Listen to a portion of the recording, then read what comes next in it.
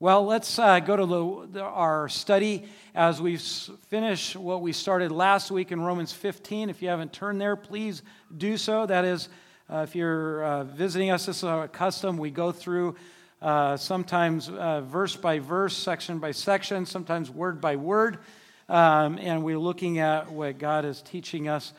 This morning, we want to continue to talk about the importance of gospel living with believers in the body of Christ, becoming a family and maintaining that family relationship as we see things happening in our world, in our culture, in other cultures around the world.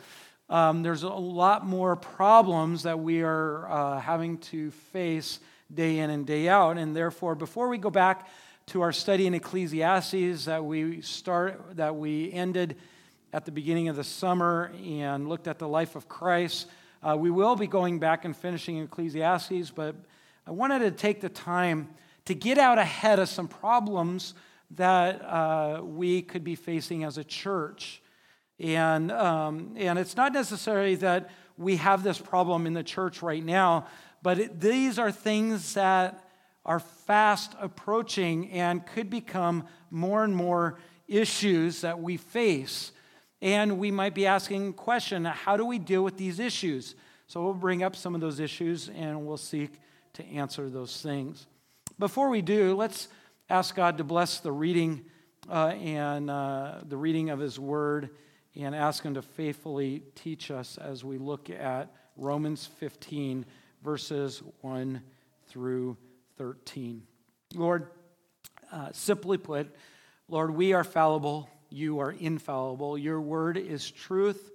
Lord, the things that we desire and the things that we face every single day aren't necessarily truth. But Lord, you are the way, you are the truth, and you are the life. No one comes to the Father except through you. And Jesus, we thank you that you became obedient, even death on the cross. You became obedient. You honored your Father in heaven, our Father, Lord, our Master. Lord, we thank you for what you did when you gave us that gift of salvation, that you sent your Son to do that in our place. Lord, we pray that as we read your word, these words of life, these words of truth, that it would give us answers for the day in which we find ourselves, that every day we're finding more and more, what about this, and how do we deal with these issues? Lord, I pray that some of these timely truths that you spoke thousands of years ago would impact us as we hear today from you. Help me to be as clear as I am able and translate the rest for your glory. In Jesus' name we pray. Amen. Romans 15, verses 1 through 13, and I'm still getting used to wearing glasses, so you'll have to, it is necessary. I'm finding out, I've been struggling with reading, and I've found out why. I'm in that go-between period where I can get away with not wearing them, but I definitely do better with them. So you'll have to bear with me as I get used to this. Verse 1, it says, "We who are strong have an obligation to bear with the failings of the weak and not to please ourselves. Let each of us please his neighbor for his good, to build him up. For Christ did not please himself, but as it is written, the reproaches of those he reproached you fell on me.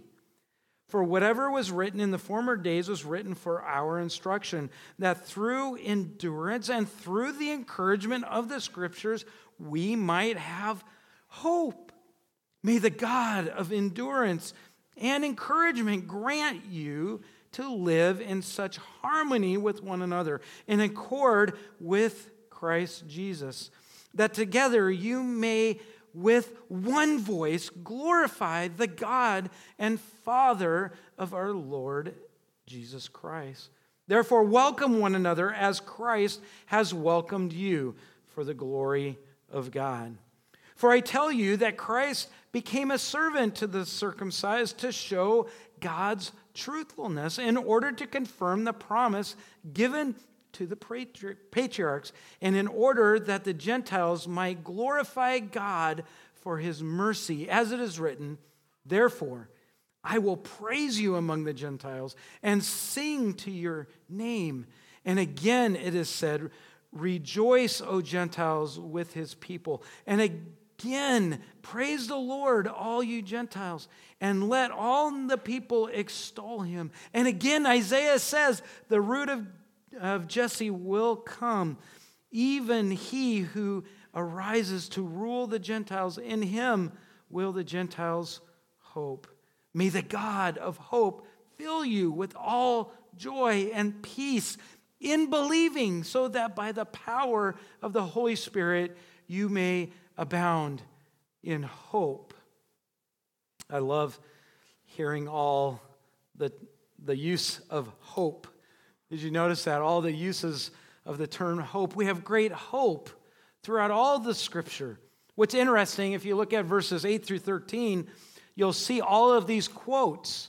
We have quotes from 2 Samuel. We have quotes, and in fact, in verse 3, we have a quote from Psalm 69. We have, and we'll look at that today. We have quotes of Isaiah. We have quotes actually in every form of the Old Testament. We have a quote from the law. We have the quote from the history. We have the quote from the prophets. You know what's interesting is that God used a quote from every form of the Old Testament, the Scripture known to this point. And the point was that all our hope, all our instruction, all that we have in Christ was found in all of the Old Testament, not just part of it. Sometimes we just read, we just read the history portion of the Old Testament. We don't like reading the law. Well, it's amazing how much of the law, or Leviticus, or Numbers, or Deuteronomy, we find Christ everywhere in it. Many pictures. But we just don't understand it. And it's great as we study it to see all of those wonderful things. But we have great hope in the Scriptures. And then in verse 13, we see that we have great hope through the Holy Spirit. By the way, so which do we find our hope in? Do we find it in Scripture, or do we find it in the Holy Spirit? Yes, and yes, we find it in both. By the way, and it says we find hope in Christ. Do we find it in Christ? Yes. We find it in all of that. It's amazing that all hope is found in the Trinity, in the Holy Spirit, in Christ, in God the Father, who gave us his very word to give us great hope. That gives us great joy in the fact that all the problems that we face and we're facing today, whether, what do we do with all the things that are happening in our society, with COVID, with politics, with different cultural ideologies, all of the different things that we are facing and that is coming to bear upon the body of Christ, the church. How do we deal with that? One of the issues is that whether it's a political system or a cultural system or a quote-unquote scientific system, it's trying to define church. And in defining church, it's amazing how we are seeing all of these things putting believers against believers. And we're seeing things outside of God trying to tell us what is from God, and is causing conflict in the family of God. And I'm saying that because my desire is that we grow as a family of God. How do we do that? In all the myriad of possibilities of things that we can do. We can do lots of different things. And we can put our faith in a lot of different things. but none of it gives us hope. Christ gives us hope. God gives us hope. His Word gives us hope. The Holy Spirit interprets the Word and helps us to understand it and gives us hope. Yes, the world is not going to produce hope, right? A year ago, we were told if you take this, shot, we'll have hope. And now they're telling us there isn't hope. You have to now they're saying an average of every 4 or 5 months, you got to have a shot in order to have hope, right? In the beginning, by the way, they told us that, and I'm just using this as an example. I'm not using this to be cynical or to critique. I'm just saying the truth. The word was that if you do this, then you will be safe, that nothing will happen if you take this shot. Now, and then they changed it to say, well, it'll protect you. And now they're saying, well, now you got to keep doing it because it's not going to protect you the way we said it was going to protect you. Because the studies are showing that it doesn't protect the way it said it was going to. Which is very interesting. What we find is that no matter what the world, and I'm not trying to tell you what to do or not to do, what I'm saying is the world has been telling us what hope is, and we are seeing what hope is not. Hope is not found in man. Hope is not found in what I can do or what you can do. It's not found in how good we are or how good somebody else is, right? I'm sorry, if you're putting your faith and hope in Russell Wilson or DK Metcalf or Carson, I'm sorry. It's still the Seahawks I grew up on.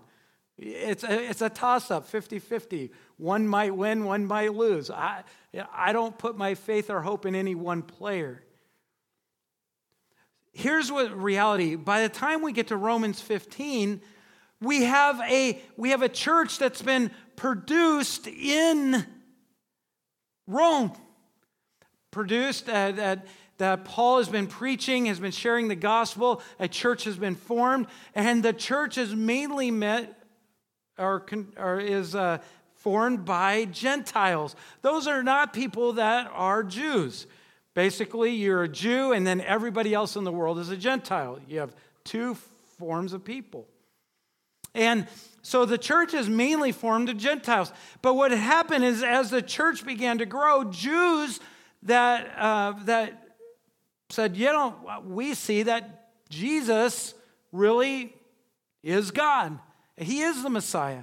And they got saved. And as they came into the church in Rome, there began to be problems. And it's like, there's these feasts that we all have to follow. Or there's only this kind of food that we can eat. Or there was all of these different things, but the Gentiles didn't have that understanding. All they knew was that Christ was the supplier of hope. Apart from Christ, there's no other way to be saved. And they were being discipled and grown into love God and to love Christ. And now there's conflict that has come into the body of Christ. Because do you do this or do you do that? And that's where we find ourselves when it says in verse 1 of our text, we who are strong have an obligation to bear the failings of the weak. And a lot of times, we determine strength and weakness by what somebody can do, right?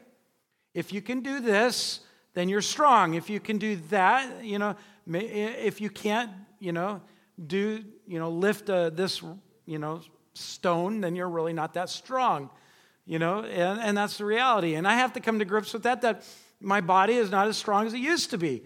So I hire different guys to come over and do the heavy lifting and tell them, don't lift it that way. That's the way I used to lift it. And now I don't lift anything. But the reality is, that's what we think. But that is not the point. The point is talking about faith or trust or relationship with the Lord. And we had Jews that were coming and said their relationship was only strong in the Lord if they followed these set of rules. And the Galatians like, well, we don't have to follow those rules. We already trust in the Lord without all of those rules. Our relationship is strong without all of those rules. So then who's strong and who's weak? And there's this conflict. When we think about strength and weakness, weakness in the faith could be simply because you're young in the faith and you don't know much about God. Maybe you don't know much about His Word. Weak in faith could also mean that you still hold to cultural values, that your faith and your trust in God is weak because culture still dictates what you believe about God. And that is true, and that runs rampant in churches, even to today. And that was part of the problem in the Roman church. Also, weak in faith could mean that you're holding to religious views and not necessarily to scriptural views. You could put more faith in the doing of religious things than you do in who God is and what His Word says. So strong in the faith means really that we have laid our life down before God and we trust Him not on how much we know about Him or how much we can do for Him and all these things. We just simply trust Him because we know we need Him and He is our only hope. And we're putting our hope in the power of the cross and what He's done for us. It's not in us. Strength doesn't necessarily mean you know it all either. Strength really in faith talks about how much you've really laid down before the Lord.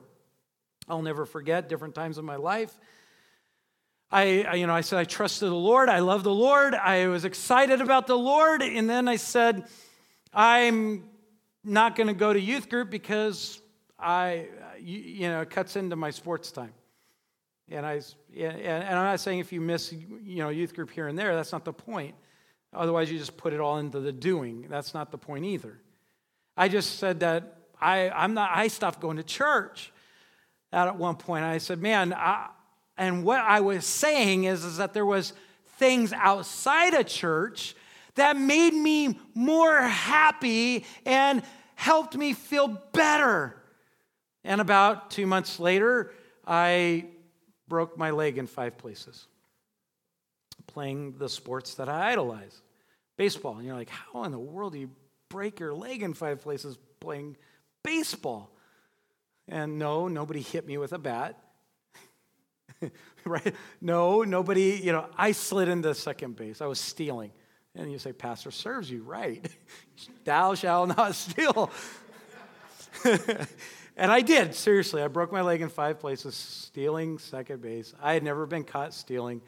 Didn't get caught at that point either. I know, it sounds a little prideful. God humiliated me the very next. I decided I was voted into the All-Star game, even though I had a broken leg. Got my cast off and I played in said game without my mom's consent. They asked me, did your mom consent? I said, yes. And I just went out to my mom's horror when she saw me jog out onto the field. I was afraid to hit the ball because then I would have to run. And I wasn't quite sure how my leg would hold up because I just got my cast off after 9 weeks. And I said, so I just sat there and I took all the balls. I walked to base. I got on base. I thought for sure my coach was going to give me a pitch runner. I thought that. So I'm on base and doing what I always do. I led off. Well, it's been a few months since I led off and a broken leg later. And as I was leading off, I sat there and I led off and I led off and I led off and the pitcher threw it back and I dove back like I always would. I pushed off my broken leg, which was been in a cast for 9 weeks, which you can imagine is not strong.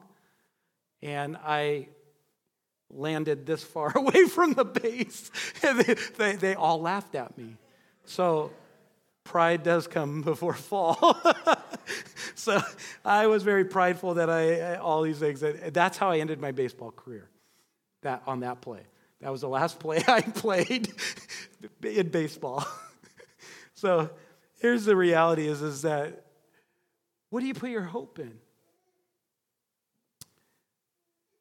The things of this world are not really our hope.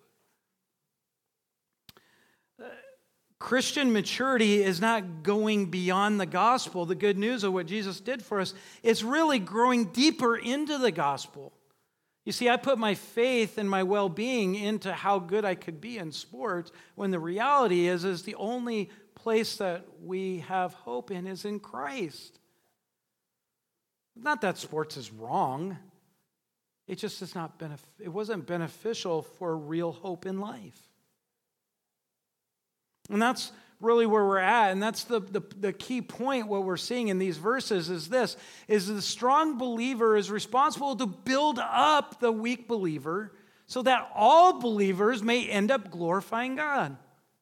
It's not about who's stronger. It's not about who's weaker. And that's the point, is it's like, well, who is more important in the Roman church?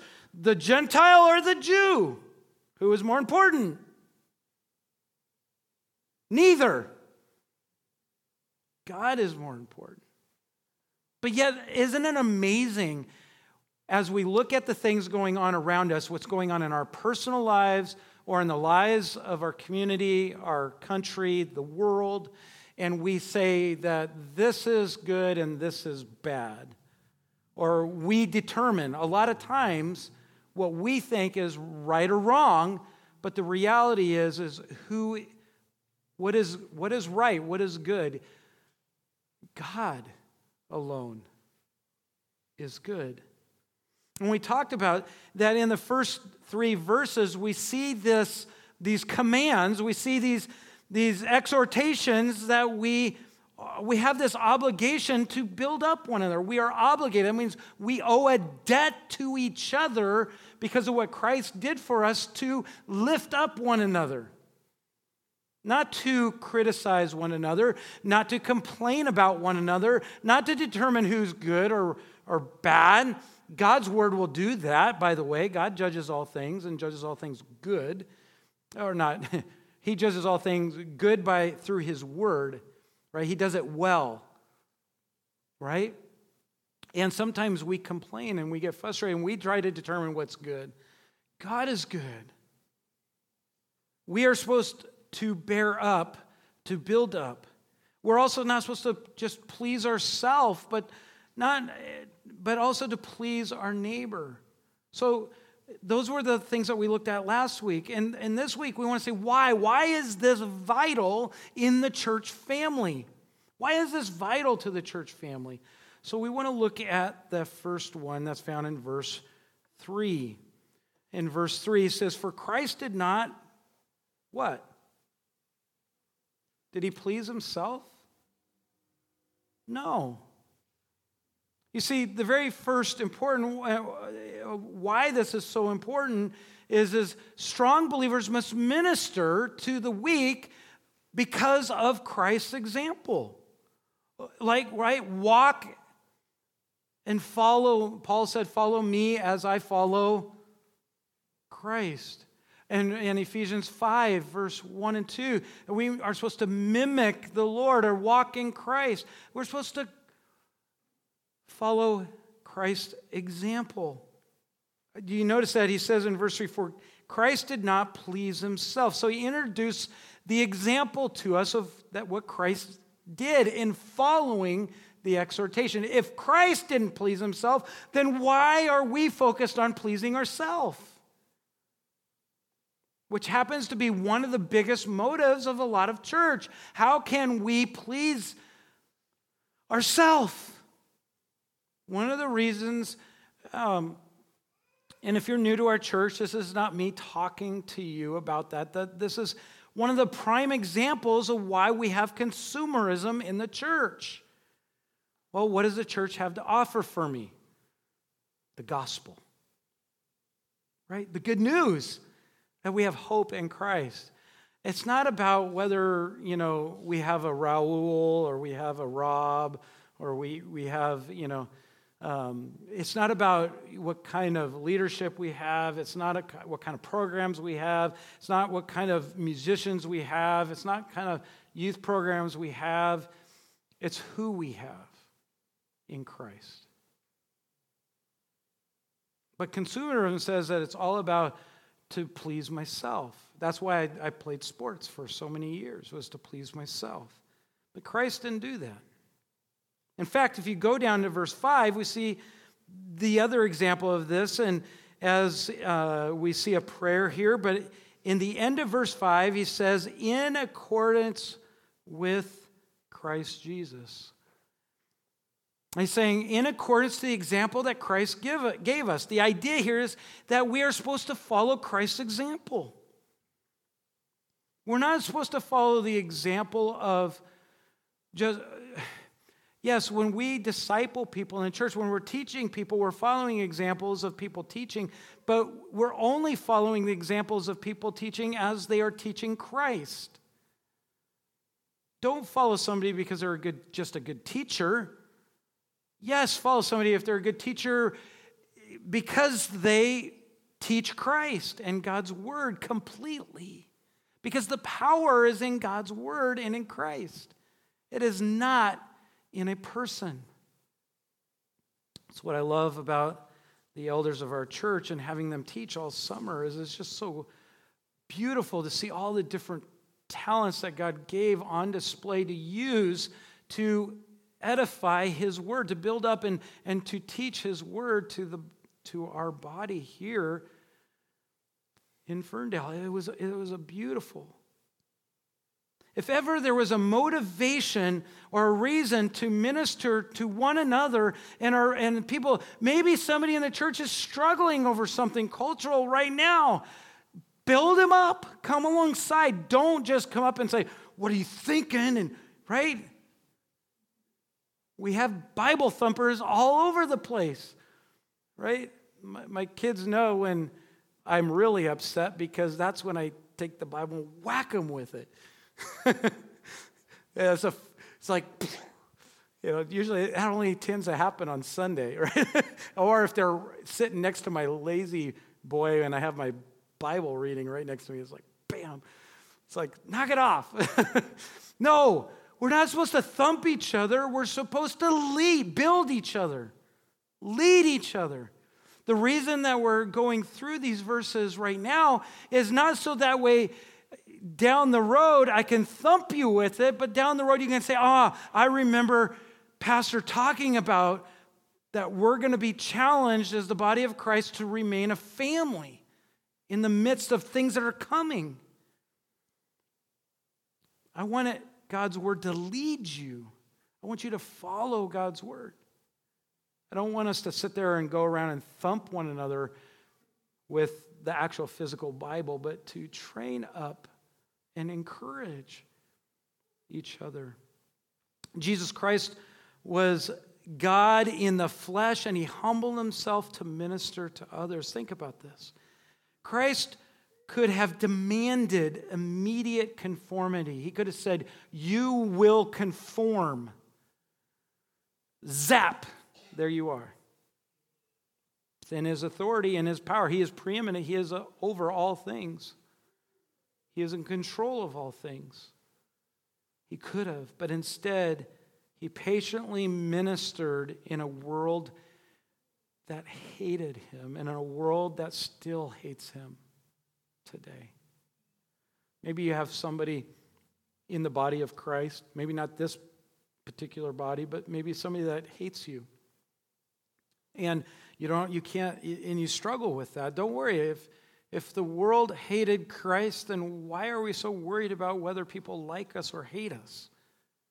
It was common to Christ, and he said, bear up one another even though you suffer, even though people hate you, even though people lie about you. Right? They lied about God. They called Jesus a drunkard. They called him demon-possessed man. They called like they called him basically somebody who fellowshipped with prostitutes. I mean, they lied about him and said all sorts of crazy things about him. And if you look at verse 3, he quotes Psalm 69. He says, the reproaches of those who reproached you fell on me.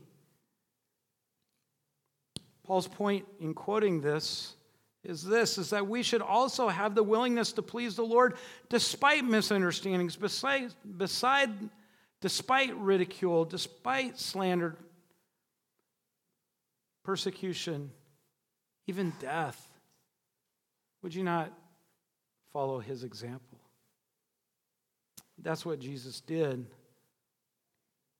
even though he was ridiculed. In fact, 2 Corinthians 8:9 is so beautiful in the fact that we see this example on display in 2 Corinthians 8:9, and he said, for you know the grace of our Lord Jesus Christ, that though he was rich, yet for your sake he became poor, that you through his poverty might become rich.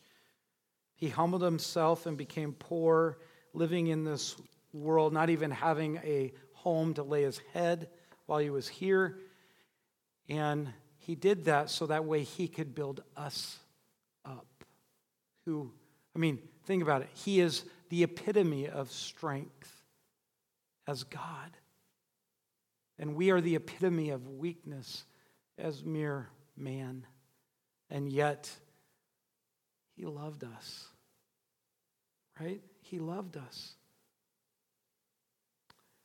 Well, the question then now comes, where in the world are we where do we get the strength to follow God's example, Christ's example? How do we do that?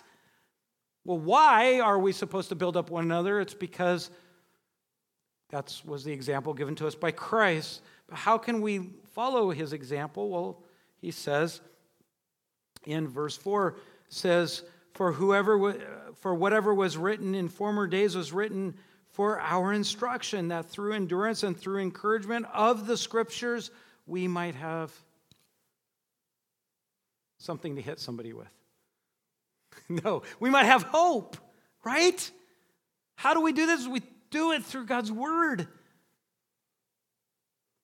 Think about what Paul is saying, by the way, because the church not only had Gentiles, which the Gentiles weren't real big on what was in the Old Testament, but the church was also made up of Jews who knew the Old Testament. And he says, no, hey, hold on.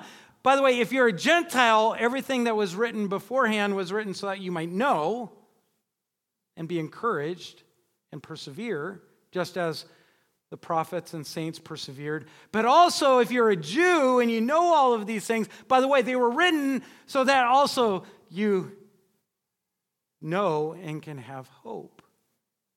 It was written for our good, for our instruction, for our help. So that way we can follow Christ's example. If you're not in God's word, it's hard to know how to follow him, right? It's not about legalism. Thou shalt read, every day this many chapters in order to be a strong believer, right? If that's your goal, is to read multiple chapters a day, I dare say there's no relationship in that. How are you acknowledging the Lord or learning about your relationship with God? Maybe start with 1, 2, 3, 4 verses with the goal to know more about God and your relationship, and then let it in your, once I eat, I buy those, now I don't even buy them. They give them to us at the Fran's Bakery outlet, but they give us those, those donuts in the box, those old-fashioned glazed, right? They say you open up a Lay's potato chips, can you only eat one potato chip? For me, it's can I only eat one donut? If you leave that box in front of me long enough, the whole thing will be gone and my kids will be mad. Yeah, so now they give me like 8 or 9 boxes And my wife is just shaking her head. She's like, she gathers them as fast as I bring them in the house, and she throws them to the pigs at her house. Not the kids, the actual hogs at our house that we raise. Let me clarify. But here's the thing is the more you see God and your relationship with God, I dare you that you keep his word on the shelf. It becomes more and more exciting the more you see your relationship with God. And it doesn't start, by the way, with just reading the whole Bible in one sitting if you're a new believer. It comes by just one little bite out of a time, each little step, and God bless you. Not you bless God, God blesses you in knowing him. That brings us to the second point, and that is strong believers must. Why is this so important that we build up one another? Strong believers must minister to the weak because of God's glory. Because of God's glory. It's our responsibility. It's our responsibility to glorify God. And we do that by helping one another. Romans, in our text, in verses 5 through 6, it says, may the God of endurance, you notice that where does endurance and perseverance come from, or endurance and encouragement? It says, may the God of endurance and encouragement grant you to live in such harmony with one another, in accordance with Christ Jesus, that together, strong and weak, together, you may with one voice glorify the God and Father of our Lord Jesus Christ. Did you notice something in these verses as the emphasis is on glorifying God, but did you notice that God is the provider of everything we need? He is the provider of everything we need. John 15, 4 through 5. If you've read John 15, you know that's the vine and the branches. It says, abide in me and I in you, as the branch cannot bear fruit by itself. If you cut off a branch and just stick it out in your yard, what does it do? Does it bear fruit? It withers. You know, we have a few of those branches from the windstorm, right? We have another branch from another tree that I just planted and ran it over with the lawnmower. So I don't recommend that. But here's the thing. If a branch is separated from the tree or the vine, the trunk, it withers and dies. And that's what he's getting at here. And he says, as a branch cannot bear fruit by itself unless it abides in the vine.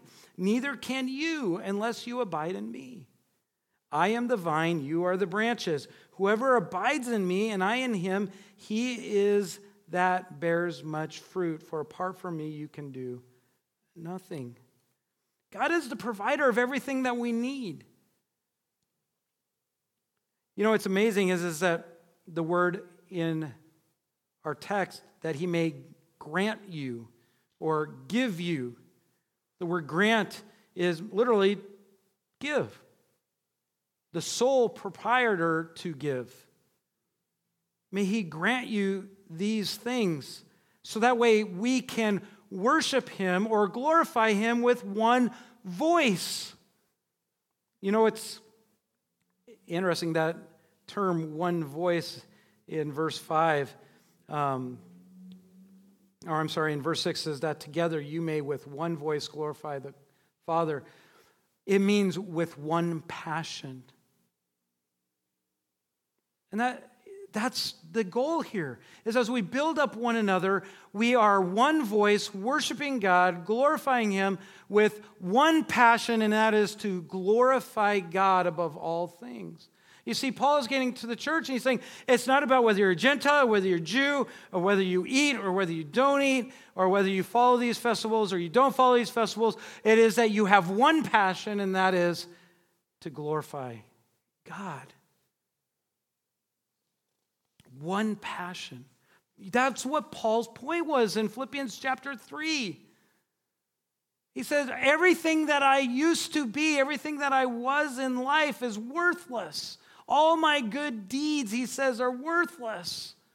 My one passion, my one desire, the one thing I strive for more than anything is to know Christ and him crucified. He wanted to know Christ. The whole point in Paul's life was to glorify God. In fact, did you notice the three things that are present or that are needed to glorify God? He gives it to us here in our text. And he repeats it multiple times. In verse 5, he says, the God of, what we have is God of endurance, right? Or perseverance. It's the element of perseverance. Perseverance or endurance means to bear up under great personal pressure. In order to glorify God, we need to have endurance or perseverance. The idea of this word is literally heavy conflict pushing you down, and you're able to endure it by God's grace. The second element here we see in verse 5 is the element of encouragement. We all need encouragement. If we're going to glorify God, we have to persevere. And if we're going to glorify God, we need encouragement. And if all we do is focus on what we think is better, good, better, and best, we review everything. Those reviews, you go online and you say, this is a good option, this is a better option, this is your best option. And so you want, in that case, I want the best option, right? And then you find out then it comes with a cost, right? And you have these good, better, and best options, but here's the reality is that we need encouragement. We need God's encouragement. Encouragement literally means that the strength and comfort of being lifted up. We need the strength and encouragement. In the fact that two peoples coming together, we need to have encouragement in order to live that way in the body of Christ. Not us focusing on what we think is better, best, and best. Or, I said that wrong. By the way, any real encouragement, because you can say, well, I tried to encourage you. And I've said that. I've said that. I'm guilty of saying that. But any real encouragement ultimately comes from God. Right? I can't tell you how many times I've tried to encourage somebody and then have to apologize for trying to encourage somebody because I encouraged somebody based on how I thought I would like to be encouraged. But I did not encourage them. I'll never forget a man in our church one day thought he was encouraging our family, and he brought over 4 chickens to our house.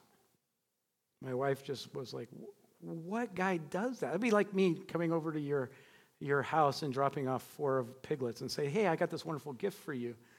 And by the way, I have a plan for you. No, no, I got this wonderful gift for you. And here's 4 piglets, right? Now, if it was 4 slabs of bacon, that might be real encouragement, right?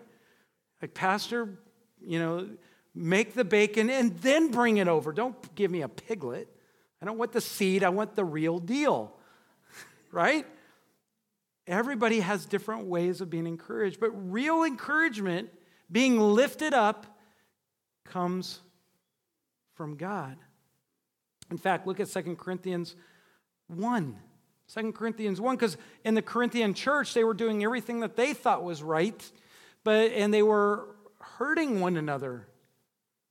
But yet in 2 Corinthians 1, 3 through 4, it says, in verse 3, it says, blessed be the God and Father of our Lord Jesus Christ, the Father of mercies and the God of all comfort. Is he the God of just, by the way, the word comfort here is exactly the same word in our text for encouragement.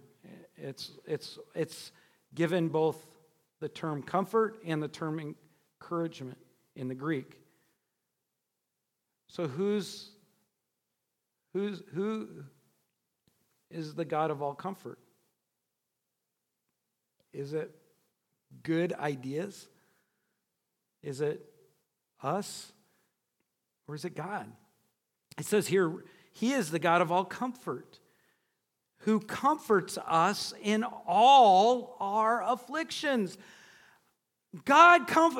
He's the one that controls all comfort, and he's the one that can comfort us in all our afflictions, not just some or part. The world can only draw comfort in partial ways, but God is the comfort of all things. And that brings us to the third element that we need, and that is unity that's based on the gospel. Not just any unity. He says in here in our text, he talks about that, and that you may live in such harmony. So may the God of endurance and encouragement grant you to live in such harmony with one another. The idea of harmony here is not based on knowledge, it's based on truth. Right? You've heard it said, how do you can, a million pianos in tune to one tuner can create harmony.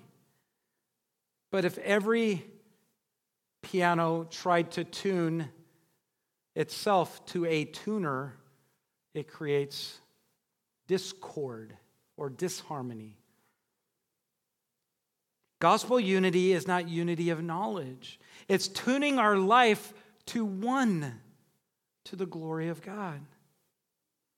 We lived in Eureka, California, in Humboldt County, and of course, everybody asks me, like, now where is that? Because, you hear Yreka and you hear Eureka.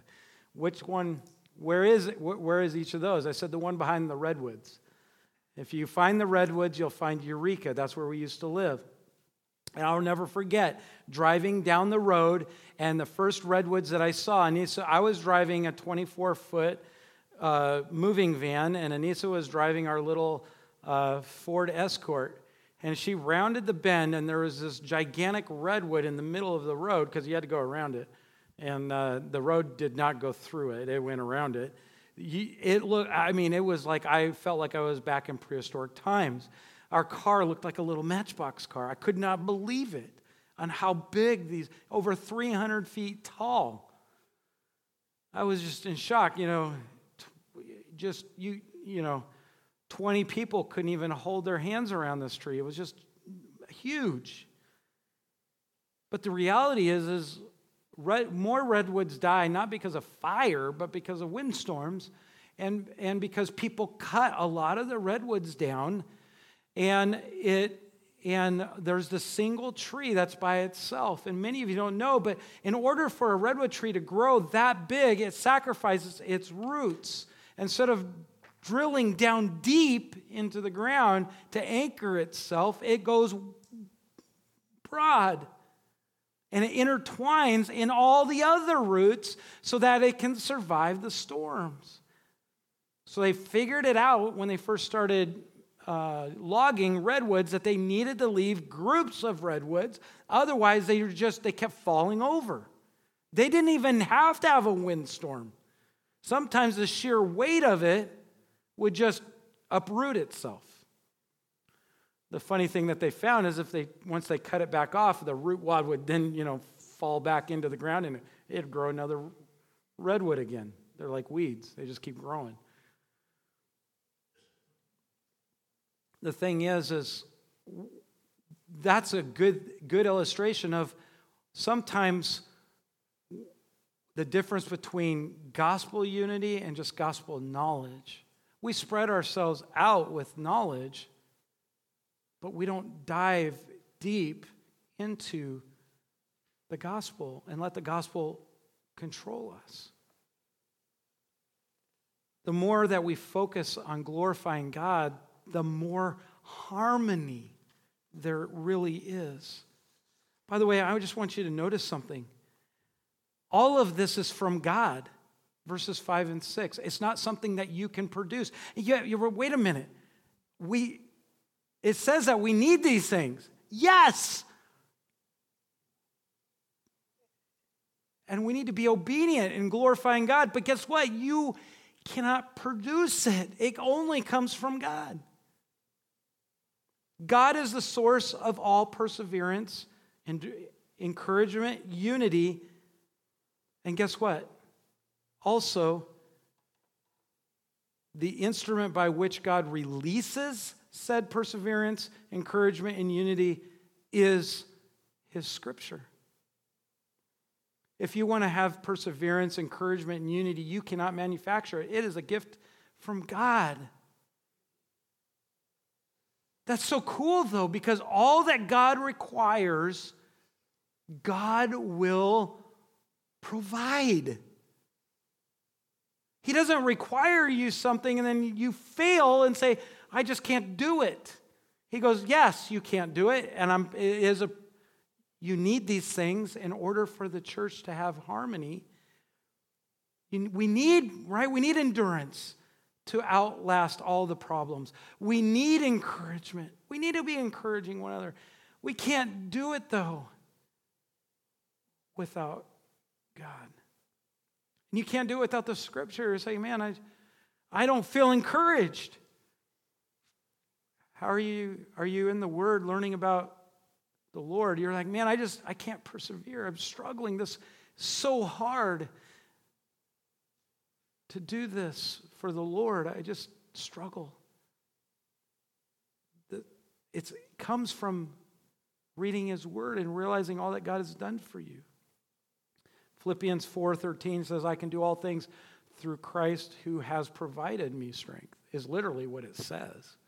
It's not that we can just name it and claim it. It's that our power in our life comes through Christ, not through other things. Romans. So in conclusion, verse 7. How are we going to maintain the family that God has created us to be in the church, in the midst of struggles, in the midst of conflicts, in the midst of do's and don'ts that the world throws at us? How are we going to be family? Look at verse 7. Therefore, hit each other over the head. No, it says, welcome one another as Christ welcomed you for the glory of God. Again, it gives us our two explanations of why it's important. In humility and unity, as we welcome one another, always looking for common agreement, not disagreement. Are we looking for ways to agree with each other in the Lord? Or are we looking for ways to disagree with each other? If there's disagreement, are we looking for God to get the glory, or are we looking for ourselves to get the glory?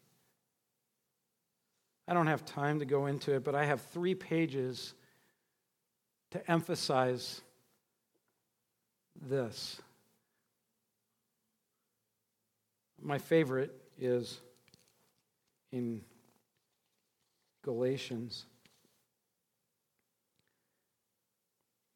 or in, well, not just Galatians, let me see. Oh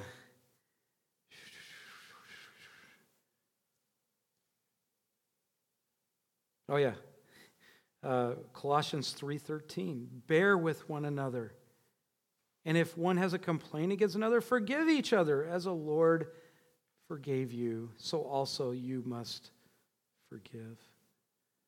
There's another one I love. It says, love one another and don't complain about one another.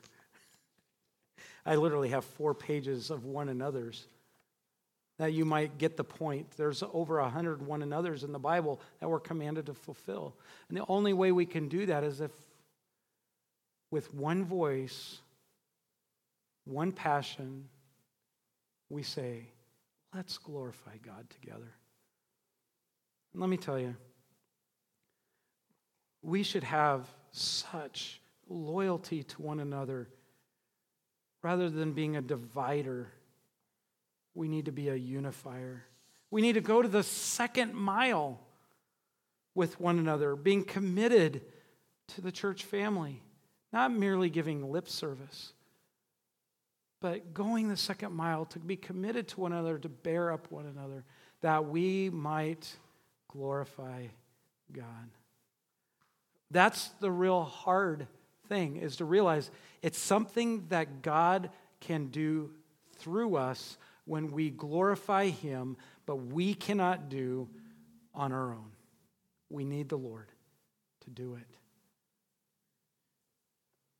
So as we see the day approaching, as we see things getting close to Christ's return, not because of a virus and not because of a needle or not because of politics, but because everything is falling apart and the world is coming together, we know Christ will return. As we see that, may we be strong as God's family, glorifying God and not ourselves. Let's pray. Lord, we thank you for these timely truths that speak to your glory, that speak to your encouragement, that speak to your provision, that all that you have given us or commanded us to do, you have provided the way to do it. You are the provision. May we not think that much of ourselves, that we can make things happen. But Lord, that you are the provider. You did that in the greatest need that we ever had, and that was our sin. We can't do it through our good deeds. You said all our good deeds are as filthy rags in your sight because you are holy.